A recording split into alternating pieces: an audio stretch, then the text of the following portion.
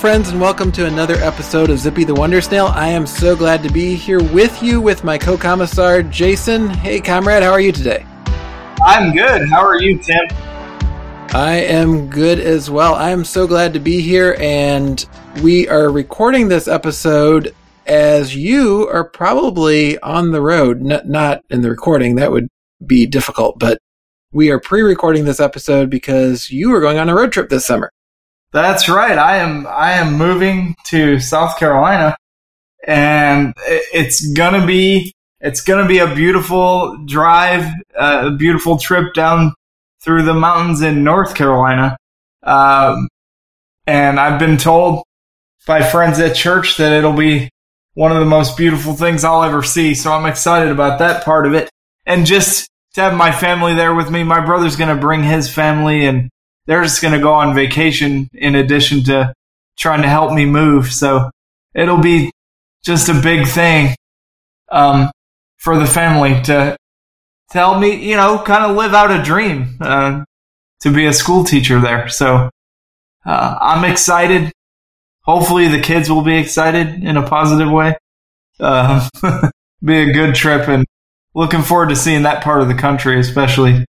Yeah, it should be beautiful, and certainly I know I'm excited for you because and I'm excited for those kids because you're going to be a fantastic teacher. It's going to be really great, and I'm sure we will have to hear about some of the stories from the classroom in future episodes. Yes, within the norms of law and good taste, I'd be happy to share some stories once I'm in the classroom and then once we get going. So it'll be fun. Yeah, I cannot wait for that. That will be great. Of course, you're doing this in the middle of summer, so it's right in the middle of normal road trip season. Obviously, most road trips aren't one way, and I'm hoping it's not entirely one way for you, comrade. We definitely need to get you back here to Missouri on a regular basis because it's our loss here in the Show Me State that you are going to be way down in the South, singing Dixie, but Well, I know of your just various plans to conspire to keep me here and to bring me back to Little Hills and so on and so forth. So your schemes are boundless. So I know Indeed. That I'll barely escape your clutches. Yeah, you will not escape, and I already have it. I mean, it's as unchangeable as the law of the Medes and the Persians that you are going to come back and preach at Little Hills again. So I'm glad for that. That is right. I guess we gave it away. I guess your audience will now sharply decline your congregation there at Little Hills. But no, it'll be a joy to do that, and a joy to be with you in person again soon, before too long. Yeah, and I've promised pizza this upcoming time. Those of you that were at Little Hills a few weeks ago when Jason came and preached, we talked about that last episode. But those of you that were there know that you missed out on a barbecued hot dog because it appeared that the rain was going to rain on our parade. And as it turned out, it didn't rain on the parade, but we didn't have the food because we thought it was going to rain on the parade. So next time Jason comes and preaches, we'll have homemade pizza. And so it will be pizza with the comrade. It'll be great. Do you think maybe we could add on hot dogs on that same occasion, or would that be too much? Weather permitting, I'd be all for it. So if it's warm enough that I can smoke those hot dogs, we can just make it a big old party. Oh, that is true. Missouri will be flakier on the weather than South Carolina will be, so who knows? Yeah, well, if not, we'll do pizza next time, and then the time after that, we'll do hot dog. I may have to induct you into the brotherhood of air fryer hot dogs as well, because they're not bad. Oh, I've never tried an air fryer hot dog. That sounds interesting. It is. Ooh. That'll be for another episode. But anyway, yeah. Well, you're talking my language. I love hot dogs. That's change I can believe in. Then, all right. One good thing about a hot dog is there for you. I mean, there are all kinds of wonderful things you could eat, but you get a hot dog and you know it's going to be comforting and it's going to be delicious, and we're kind of looking for that, I feel like. And I wrote about, a few weeks ago, a piece on Open for Business. I wrote about how much life has changed over these last few years. And you think about how we cruised into 2020. Everything seemed to be going a particular way. And yeah, there was some societal upheaval. There was some uncertainty. There were all kinds of things like that. But it felt like, and I think, I really believe that we're, as a society, in a period of collective mourning, because it felt like here we were in a particular trajectory. The world was, by and large, how we expected it to be. And then you have the pandemic come. And whether you want to acknowledge that the pandemic is still here, whether you want to pretend it isn't, whether you've gotten COVID, whether you haven't gotten COVID, whether you've lost loved ones, whether you haven't, whatever the case may be, I think everyone would agree our world is just profoundly different than it was a couple of years ago. And it's kind of hard to process. Yeah, I remember when 2020 started, we were so full of hope and possibility. I mean, we're past the years that most of our dystopian science fiction is set in. So we thought, okay, it's 2020. We're going to do some good things and some good things are going to happen.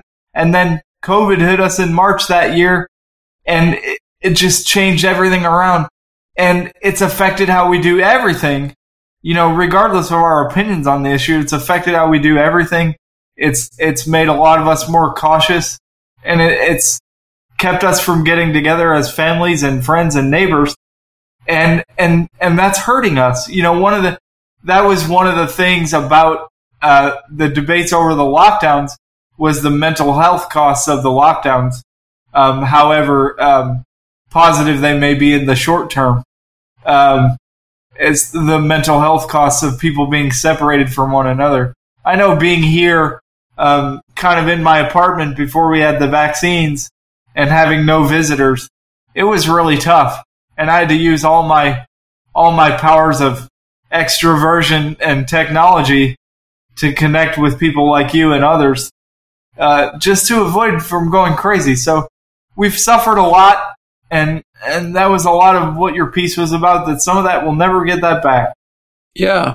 And I think that's where, I know for myself, I think it's worn on me more. Like, I'm enough of an introvert that the first few months of the pandemic, it sounds sort of bad to say, but the first few months were actually kind of peaceful for me. It was a chance to sort of reset. I'd been through some pretty stressful things leading into the pandemic, and I was more productive. I was feeling pretty good, even as this horrible thing was happening around me. And I felt a little guilty about it, but that was the case for me.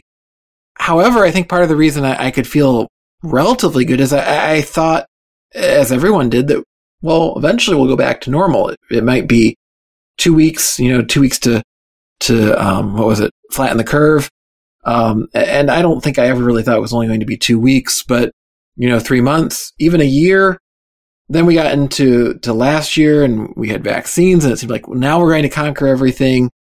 But here we are, we're in the middle of 2022. We're almost 2.5 years out from the pandemic, and we still have COVID raging. This is something that wears on me as a pastor. The numbers are higher than I'd really like, as I'm bringing people in and we're singing together and we're praying together and we're hugging each other. And I definitely don't want to be the cause of anyone's illness or death.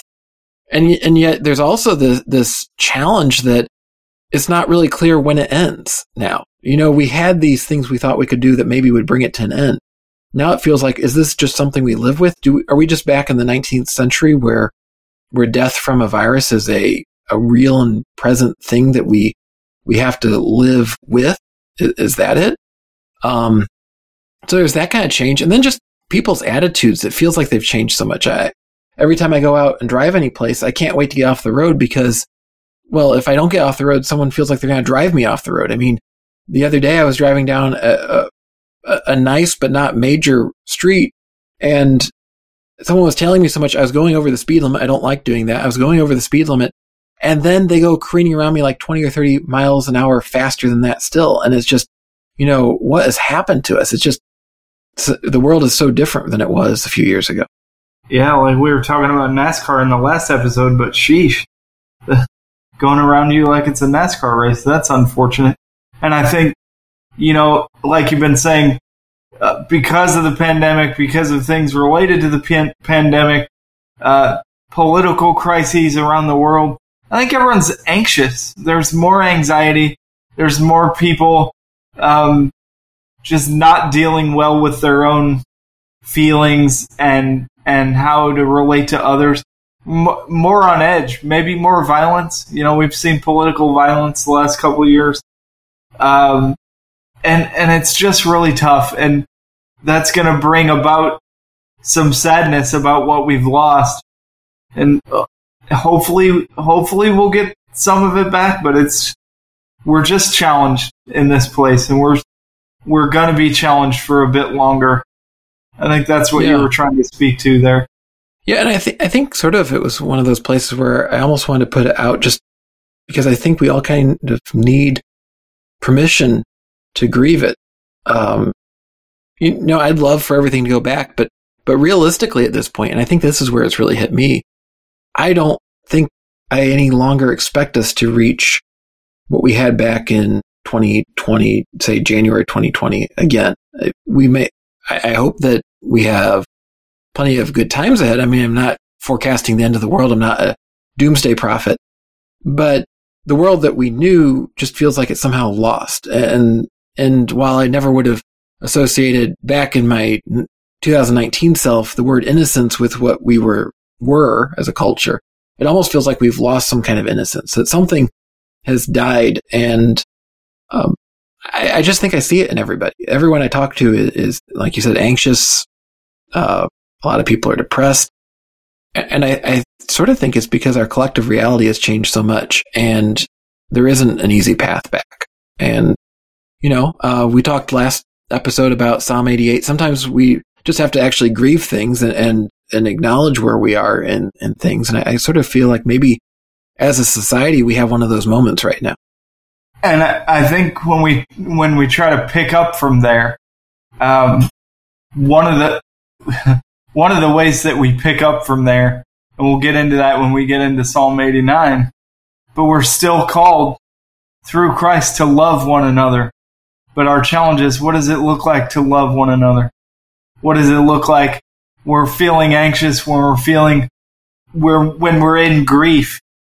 What does it look like to love, to persist, even if we don't feel great because of all that we're facing?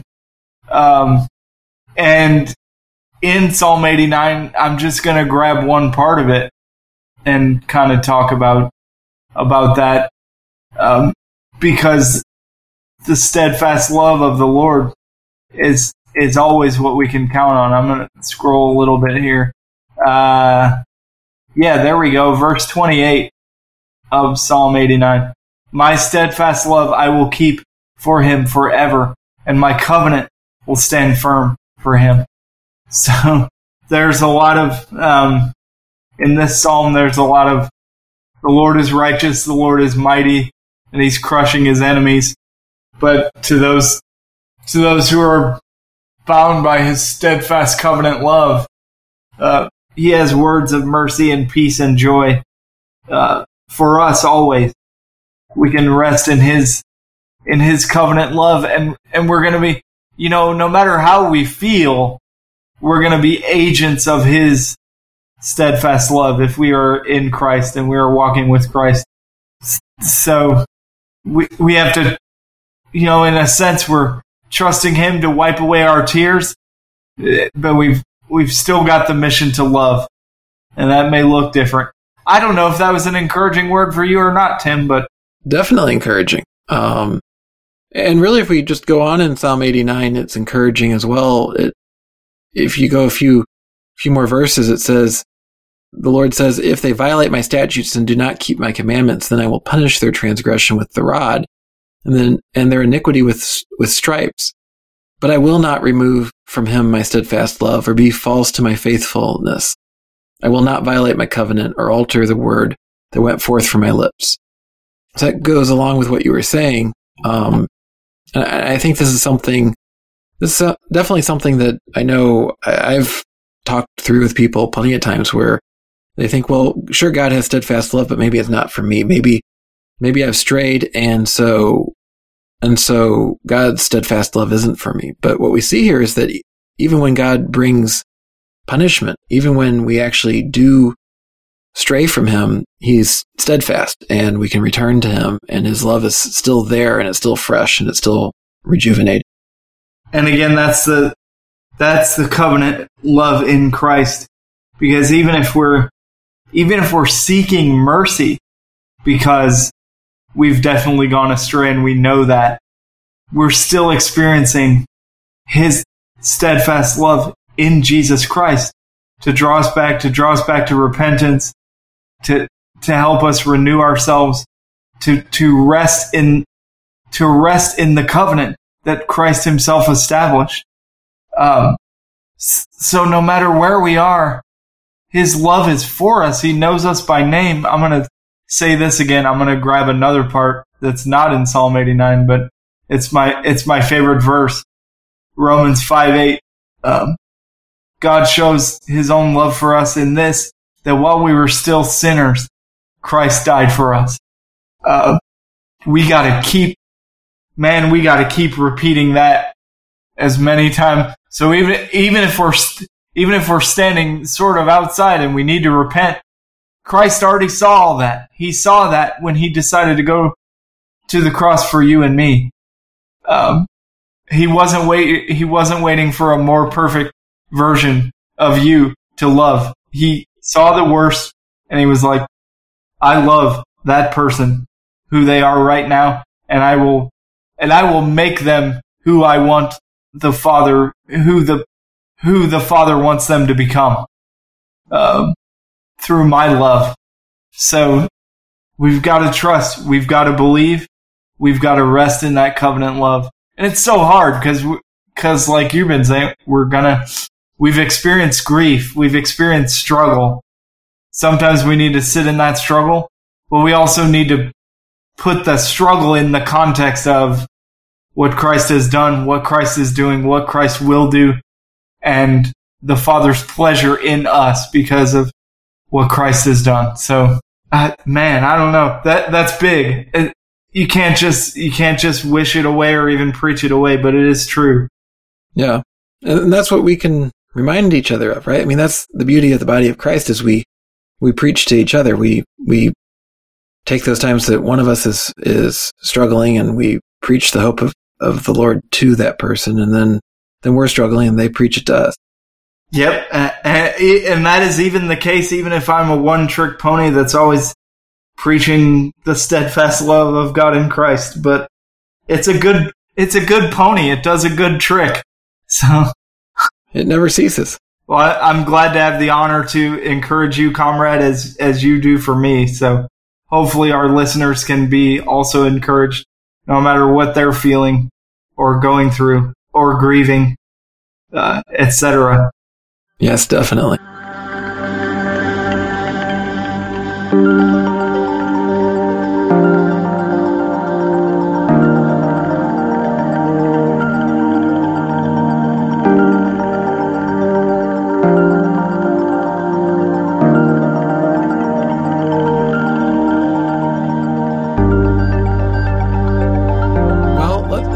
Change gears a little, comrade, shall we? We have been talking about some pretty deep things, and sometimes we get so wrapped up in them that it just kind of overwhelms us. And I think that's, for me, one of the reasons why I've gotten into word-a-day games over the past few months. I've always loved word games, but it's been helpful in the midst of everything going on, all the stuff we're processing, to just tune out for a few minutes a day and just play with words. And so one of the ways you can do that is from faithtree.com. It's Anagrammel. It's a companion to Biblical. And the thing I love about Anagrammel is that it is an opportunity to take a word, and it's a 7-letter word drawn from the Bible, and take the letters of it and see if you can create 5 valuable words out of it. So each letter has points, like in Scrabble. So you pick out the letters, you try to get as many points as possible, and see if you can beat your friends by getting the most valuable 5 words out of that first starting word that you're given. it's just a way to kind of unplug for a few minutes every day and maybe just feed a little bit of competitive spirit with your friends at the same time.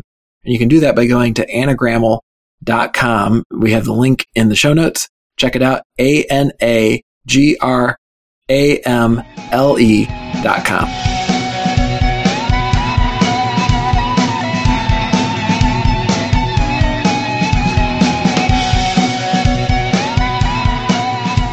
So, comrade, I am pleased to hear your conversion is virtually complete, if not complete. It's pretty complete. And you may be thinking, okay, he's already a Christian. He goes to church.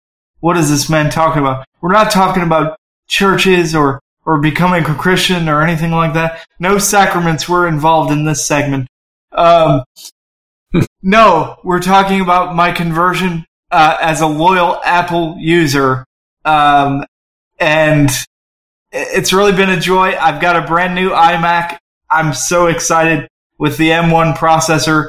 It's so wicked fast. I'm using it right now to record this episode with our beloved Tim. So, I love it. I'm in. I'll never go back to another personal computer again.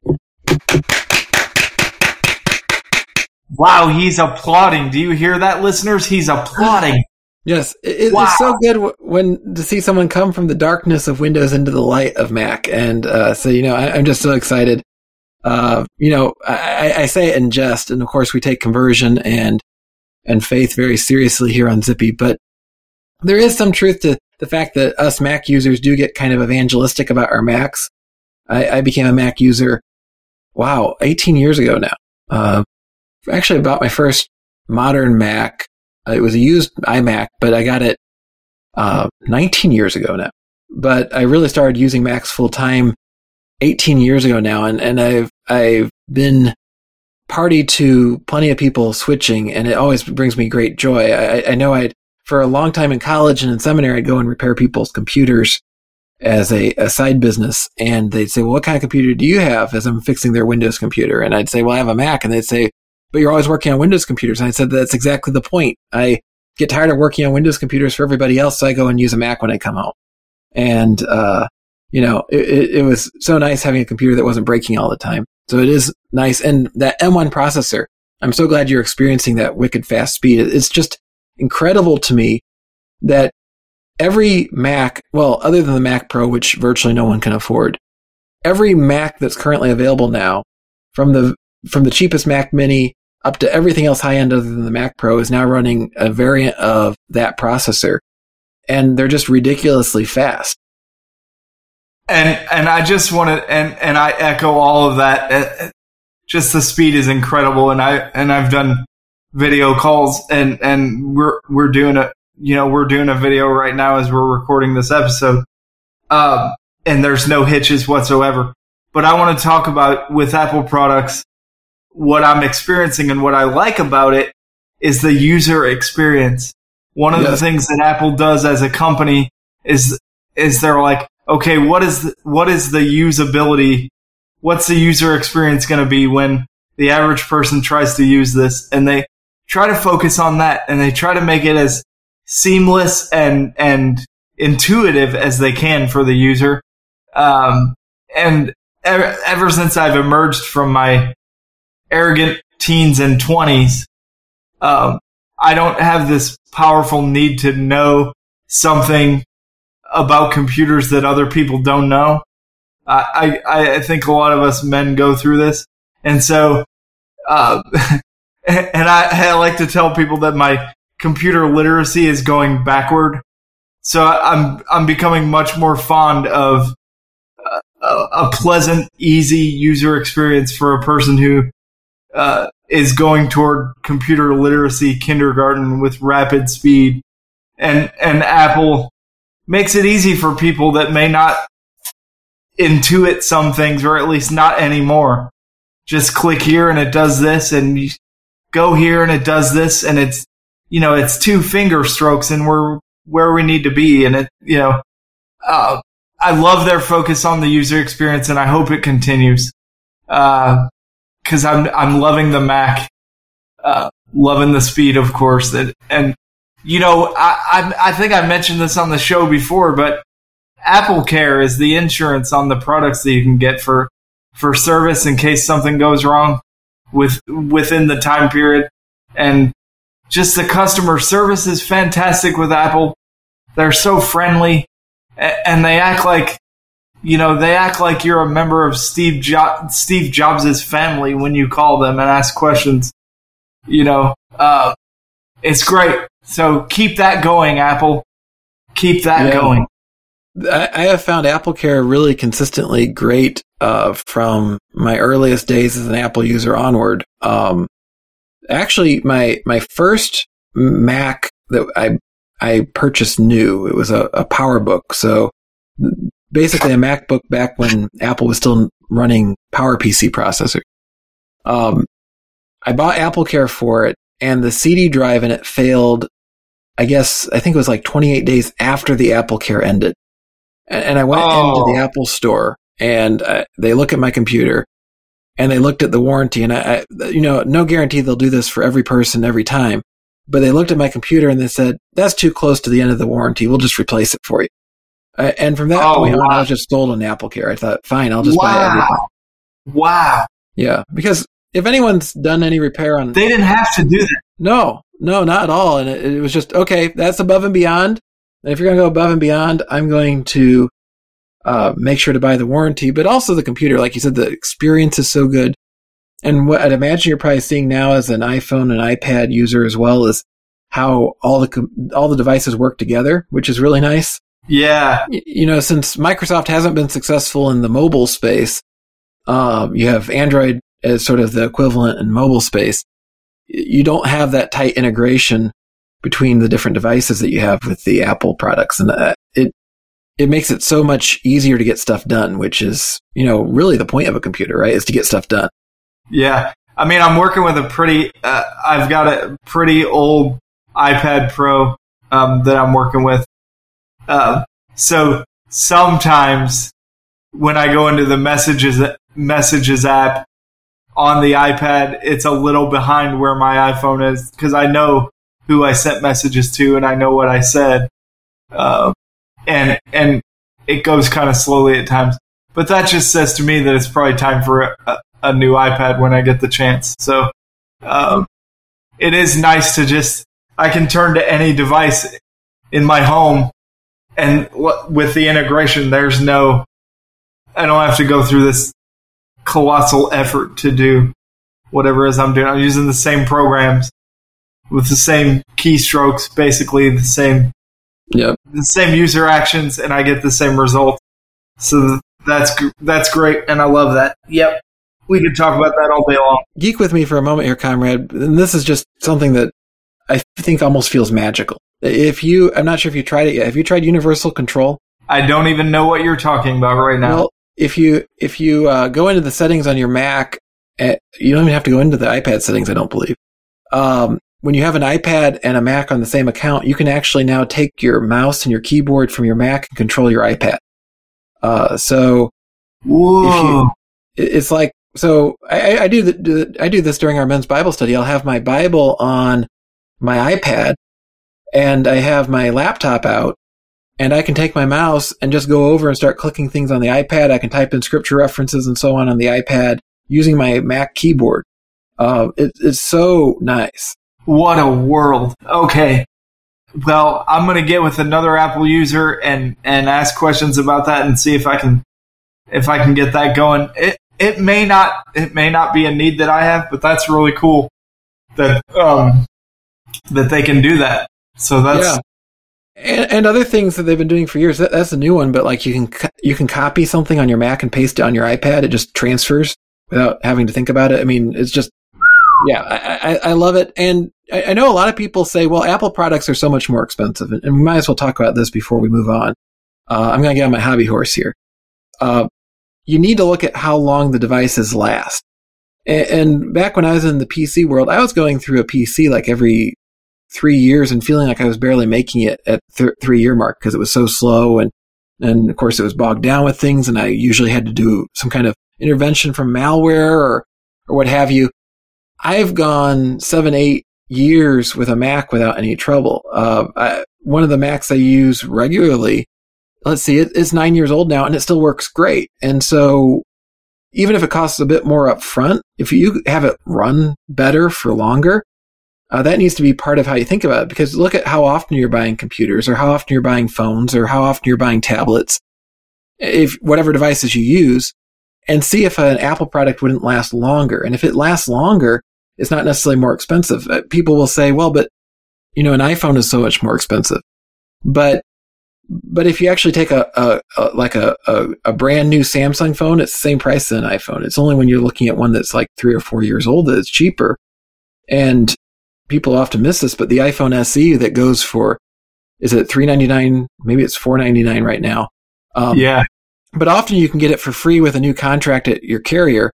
That has the same current generation processor that's faster than literally any Android phone. And it's the cheapest iPhone on the market. So you don't have to go up to the iPhone Pro Max to get the best iPhone processor. It's in every single one they released this year. And so it's sort of, when you look at it that way, suddenly Apple doesn't seem necessarily more expensive. Right. And some of the other companies and products, like the patches and the use of an old product over a space of time does not go very well. So right. They don't update their stuff. It doesn't integrate well. But Apple send you a patch or whatever, send you an update for the operating system, and you're good to go no matter what you're using. So yeah. I'm sold, even though I will freely acknowledge that cost up front. And if it's not in your price range, it's not. But if it is, it pays for itself. Yeah, pretty quickly. Yeah. Well, and just look at those overall costs. Like, the average Android phone only gets security updates for 2 years or less. So if you're saying, well, I'm going to save money by using an Android phone, but you're insecure and people could steal your bank account or steal your contacts and spam them and do all kinds of bad things after 2 years, you're not really necessarily saving money. You might lose it in a different way, where an iPhone gets updates for 5, 6, 7 years now. So, seriously, people need to look at that what they'd say in the IT industry, the total cost of ownership. We are not officially licensed Apple representatives here on the show, but we could be. Yeah, definitely. And now that you're a Mac user, we need to geek out more on this and drive all of our listeners crazy, because it's dangerous.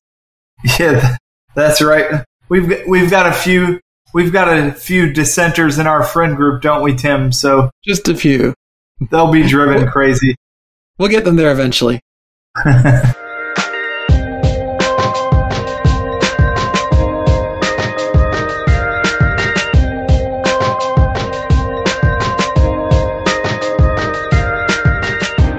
We're going to be talking about truth here in a moment, comrade. And as we move towards a discussion of truth, let me just mention to our listeners one of our favorite sponsors, grow.faithtree.com. It's a great place to delve into the truth every single week, as we have sermons and articles. Zippy the Wonder Snail shows up there. Lots of content, devotionals from the Psalms that you and I and Jim and Melanie have been doing. All kinds of great content that you can go to and explore God's Word, the truth. We know that God's Word is true. We approach God's Word with that belief. We're not approaching it wondering if it's true. We believe it's true, although we go into details to help people that might be asking if it's the truth to think about it and to understand it. So whether you're a lifelong Christian or you're just exploring the faith, or you're not even sure you want to explore the faith, check out grow.faithtree.com. Read some of the stuff. There's tags you can get to certain topics. Maybe something's on your mind and you can see who's written about that. You can type in a scripture reference and see who has talked about it, preached about it amongst the Faith Tree Network. It can be a great way to encourage you this week to grow in the faith and to grow in the truth. Grow.faithtree.com. Speaking of the truth, comrade, our colleague over at Open for Business wrote a piece a couple weeks ago on the truth, or his mourning about the truth, because it seems like in our society, a lot of people don't really appreciate the truth anymore. And so he wrote a piece, The Collapse of Truth, Dennis E. Powell. And he starts with a observation about a Japanese movie he he was watching that was on the creation of a Mitsubishi aircraft in World War II. And apparently it's historical fiction. About half the story is true. About half the story is invented out of whole cloth for whatever reason. It doesn't seem like it was even necessary. And that bothers him. He's wrestling with that he wants his fiction, his historical fiction, not to just invent characters when there are real life characters they could have used. And that leads him to the point that it feels an awful lot like we're bombarded by so much disregard for truth in nonfiction, whether it's in our news, whether it's in our friends discussing the world. As a society, we've distanced ourselves so much from the truth that they found himself upset when a movie wasn't true, because if what's supposed to be true, if what's supposed to be nonfiction isn't true, then you need at least your fiction to be true. And I thought that was kind of an interesting approach, but it really does bring up a big problem in our society today. Yeah, I mean, you can go different directions with this. We could talk philosophically about the loss of what we'd call realism or epistemic realism in favor of something else, in favor of a skepticism where people say our reason won't help us at all. We can't know anything by reason. And that brings up problems. But then practically and ethically, and this is sort of what Dennis is getting at, is people, when truth is not valued and we're not living in a shared truth, then the proclamation of things and the giving of information is about manipulation and not seeking the truth and sharing the truth together.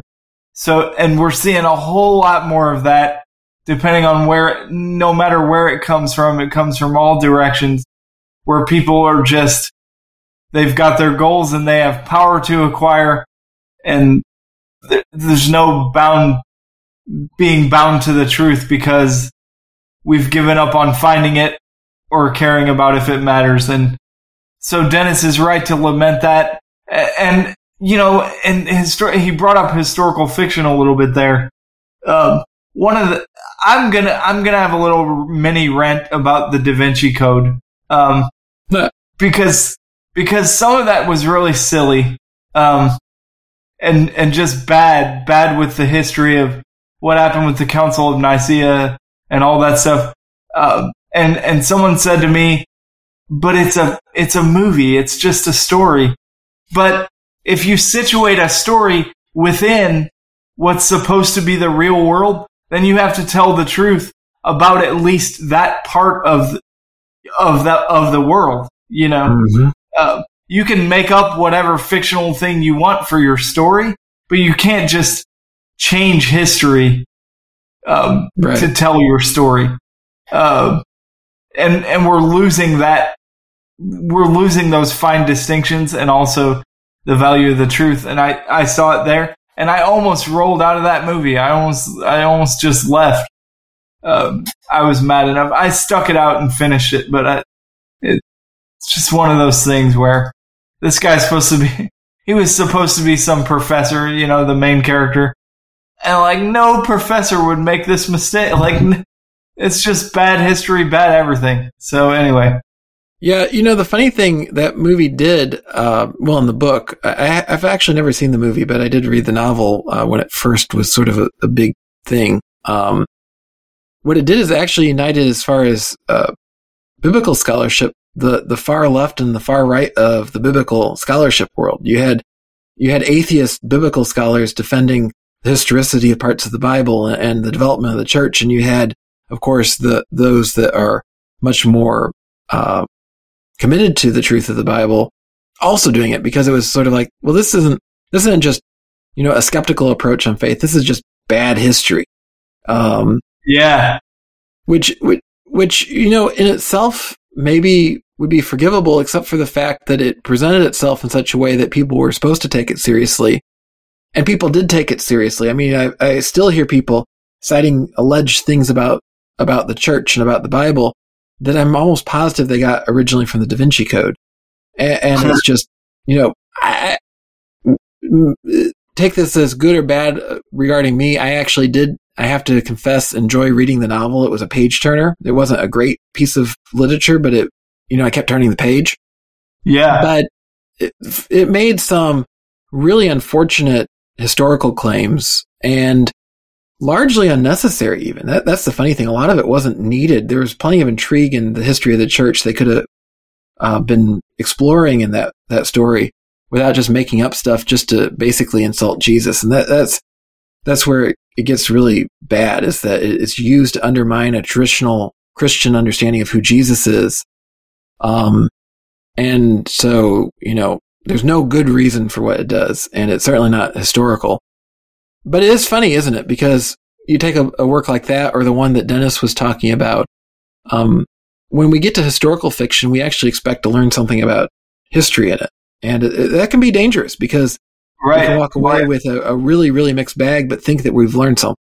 I'm going to affirm one of my favorite authors here. Well, and I'm still learning because I don't know all of his stories, but Herman Wouk, who we just died, not to be confused with any theory of politics or how to live, but Herman Wouk, W-O-U-K. He was an author, a Jewish author, historical fiction, World War II, that kind of stuff. The Winds of War and also War and Remembrance were two huge books. They weren't the only ones, but those are the big ones that I'm familiar with. And he was really assiduous with the history, even while The Winds of War is this romantic story with fictional characters living through World War II. He got the history right, and he was deeply committed to that, and it makes it a better story. So you can grab onto the romance and whatever. If you like the miniseries, and I hope some women out there would love the miniseries. I know my mom did. She borrowed my copy of The Winds of War, my miniseries copies there.